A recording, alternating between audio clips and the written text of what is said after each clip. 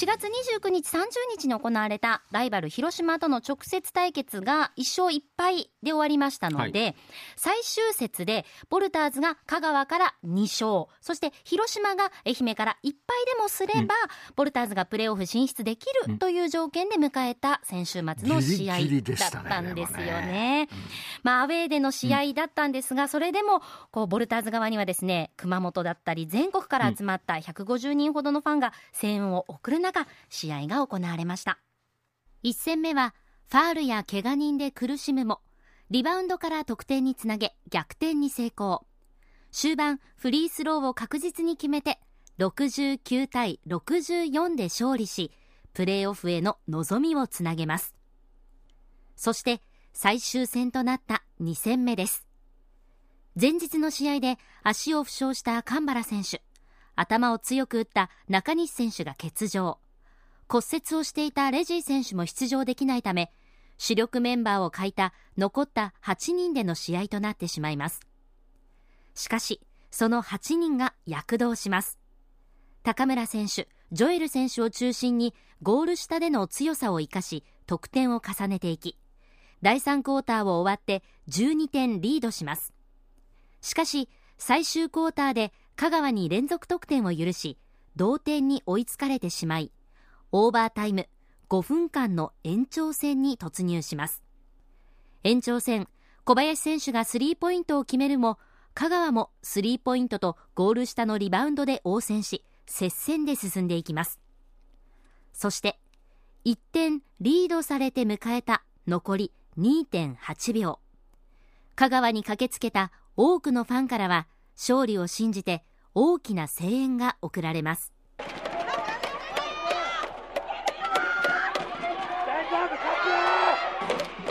最後にボールを受け取ったのはジョエル選手。すぐに振り向いてシュートを放ちます。しかし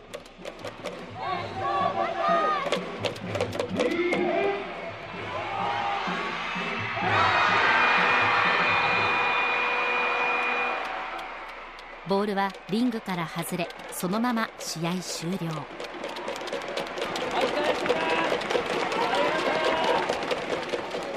持てる力を出し切った中で戦った最終戦は87対86で敗れ、これでボルターズのプレーオフ進出が絶たれ、復興のシンボルとして熊本のために戦った今シーズンが終わりました。試合終了後、ロッカールームで安田孝之ヘッドコーチ、そして小林慎太郎キャプテンがチームメートに向けて伝えた言葉です。最大の目標優勝っていうものを達成できないまま回ってしまうっていう形で、もちろん不甲斐ない気持ちは僕の話です。でも達成できなかったことばっかりじゃないっていうことも一つはあると思います。こんなにね、僕もボルターズのシーズン2年目からいますけど、やっぱりこんなお客さんの前でできるっていうことと、やっぱり徐々に増えてくるファンの人たちを魅了できたのも、みんなの力は非常に大きかったと思うし、でも最大の目標にね、やっぱたどり着かなかったことは、それはもちろん悔しい気持ちは分かると思うけども、で熊本自身からの、ね、復興のシンボルになるっていうことから始まったこのチームですけども、やっぱりそうやって背負わないといけないものもいっぱいあったと思うから、その重圧に負けずにね、しっかり、最後、今日はもう8人しか出れないような状況でしたけども、体ボロボロになりながらも戦った選手たちもいます。みんなそれは体張って戦った結果だと思うから。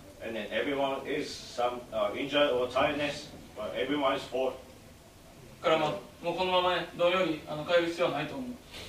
う。もう自分たちに誇りを持って帰ろう。シダウ最後。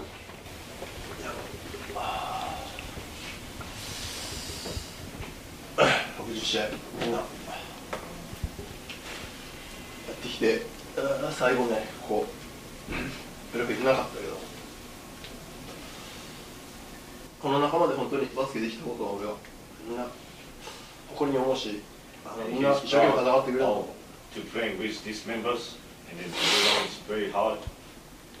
本当にチームがどうなるか分からん状態から契約した選手もおるし、残ってくれない人もおるし、みんなの気持ちがあって初めてこういう44回も勝ちを積み上げてこれたし、俺はみんなが全員がヒ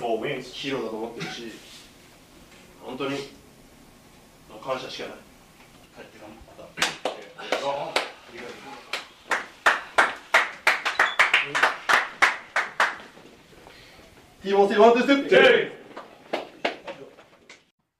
というボルターズの今シーズンが終了となりました、60試合を戦いまして44勝16敗、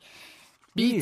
西地区3位の成績で、広島、島根がプレーオフに行ったんですが、その両チームともにボルターズは成績は上回っているんですが、ルール上プレーオフに行くことは叶いませんでした。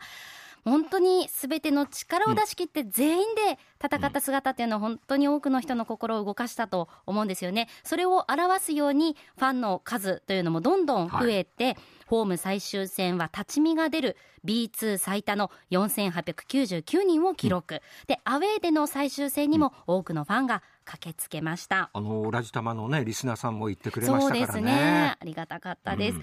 選手たちは今シーズンを振り返り、ファンのことをこのように話します。まずは中西亮太選手。自分のキャリアの中でも本当特別なワンシーズンになったなと、本当にファンの方があってこその熊本ボルターズだと本当に思ってます。福田真央選手は、たくさんの人が本当に見て応援してくださったんで、ホームでやる試合は本当楽しくバスケットできたかなと思います。高浜拓也選手。やっぱり熊本のみんなが温かいんで、やっぱすごい応援してくれるから僕たちもここまで頑張れたのかな。ジョエル・ジェームス選手。シーズンを通してサポートをしてくれて本当にありがとうございました。熊本のためにバスケットができて光栄です。皆さんと楽しめた1年でした。続いてレジー・ウォーレン選手は、チームとして熊本のために戦えたことを誇りに思います。熊本は素晴らしい街で、日本の中でもいろんなチームに行ったが、すごくファンが熱く、最後まで愛とサポートを感じ取れて、すごく感謝しています。続いてポール・ビュートラック選手。熊本はすごいブースター、すごい応援、多分一番の応援。本当に熊本も街とか人とかみんな優しい、すごい優しい。食べ物も美味しかった。そう、熊本大好き。次に松永健作選手。いろんな人に出会えたし、体育館に行けばすごいたくさんのファンが来てくれるので、結果的には残念だったけど僕はすごい楽しかったし、熊本が好きになりました。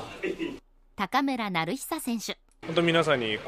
出会えたことが僕は何よりも感謝したいなっていうのもあるし、原動力にもなってたんで、一言で言ったら熊本に来てよかったと思ってます。次に神原雄二選手。5000人近くのお客さんが入ってくれるっていうことに対して本当に感謝しかないですし、また来年コートでプレーしたいっていう思いがあります。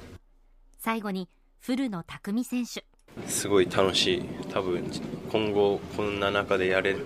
たらいいなって思う一番理想の場所だったとは思います。応援の数もすごい多くて、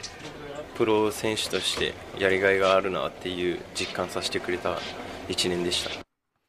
選手たちは本当にファンの方々から元気や勇気をもらったというふうにおっしゃいますが、選手たちからも私たちもたくさんの元気や勇気をもらったんですよね。もうお互い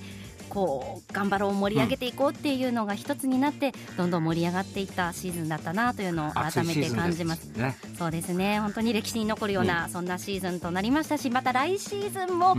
B1 昇格、来シーズンこそ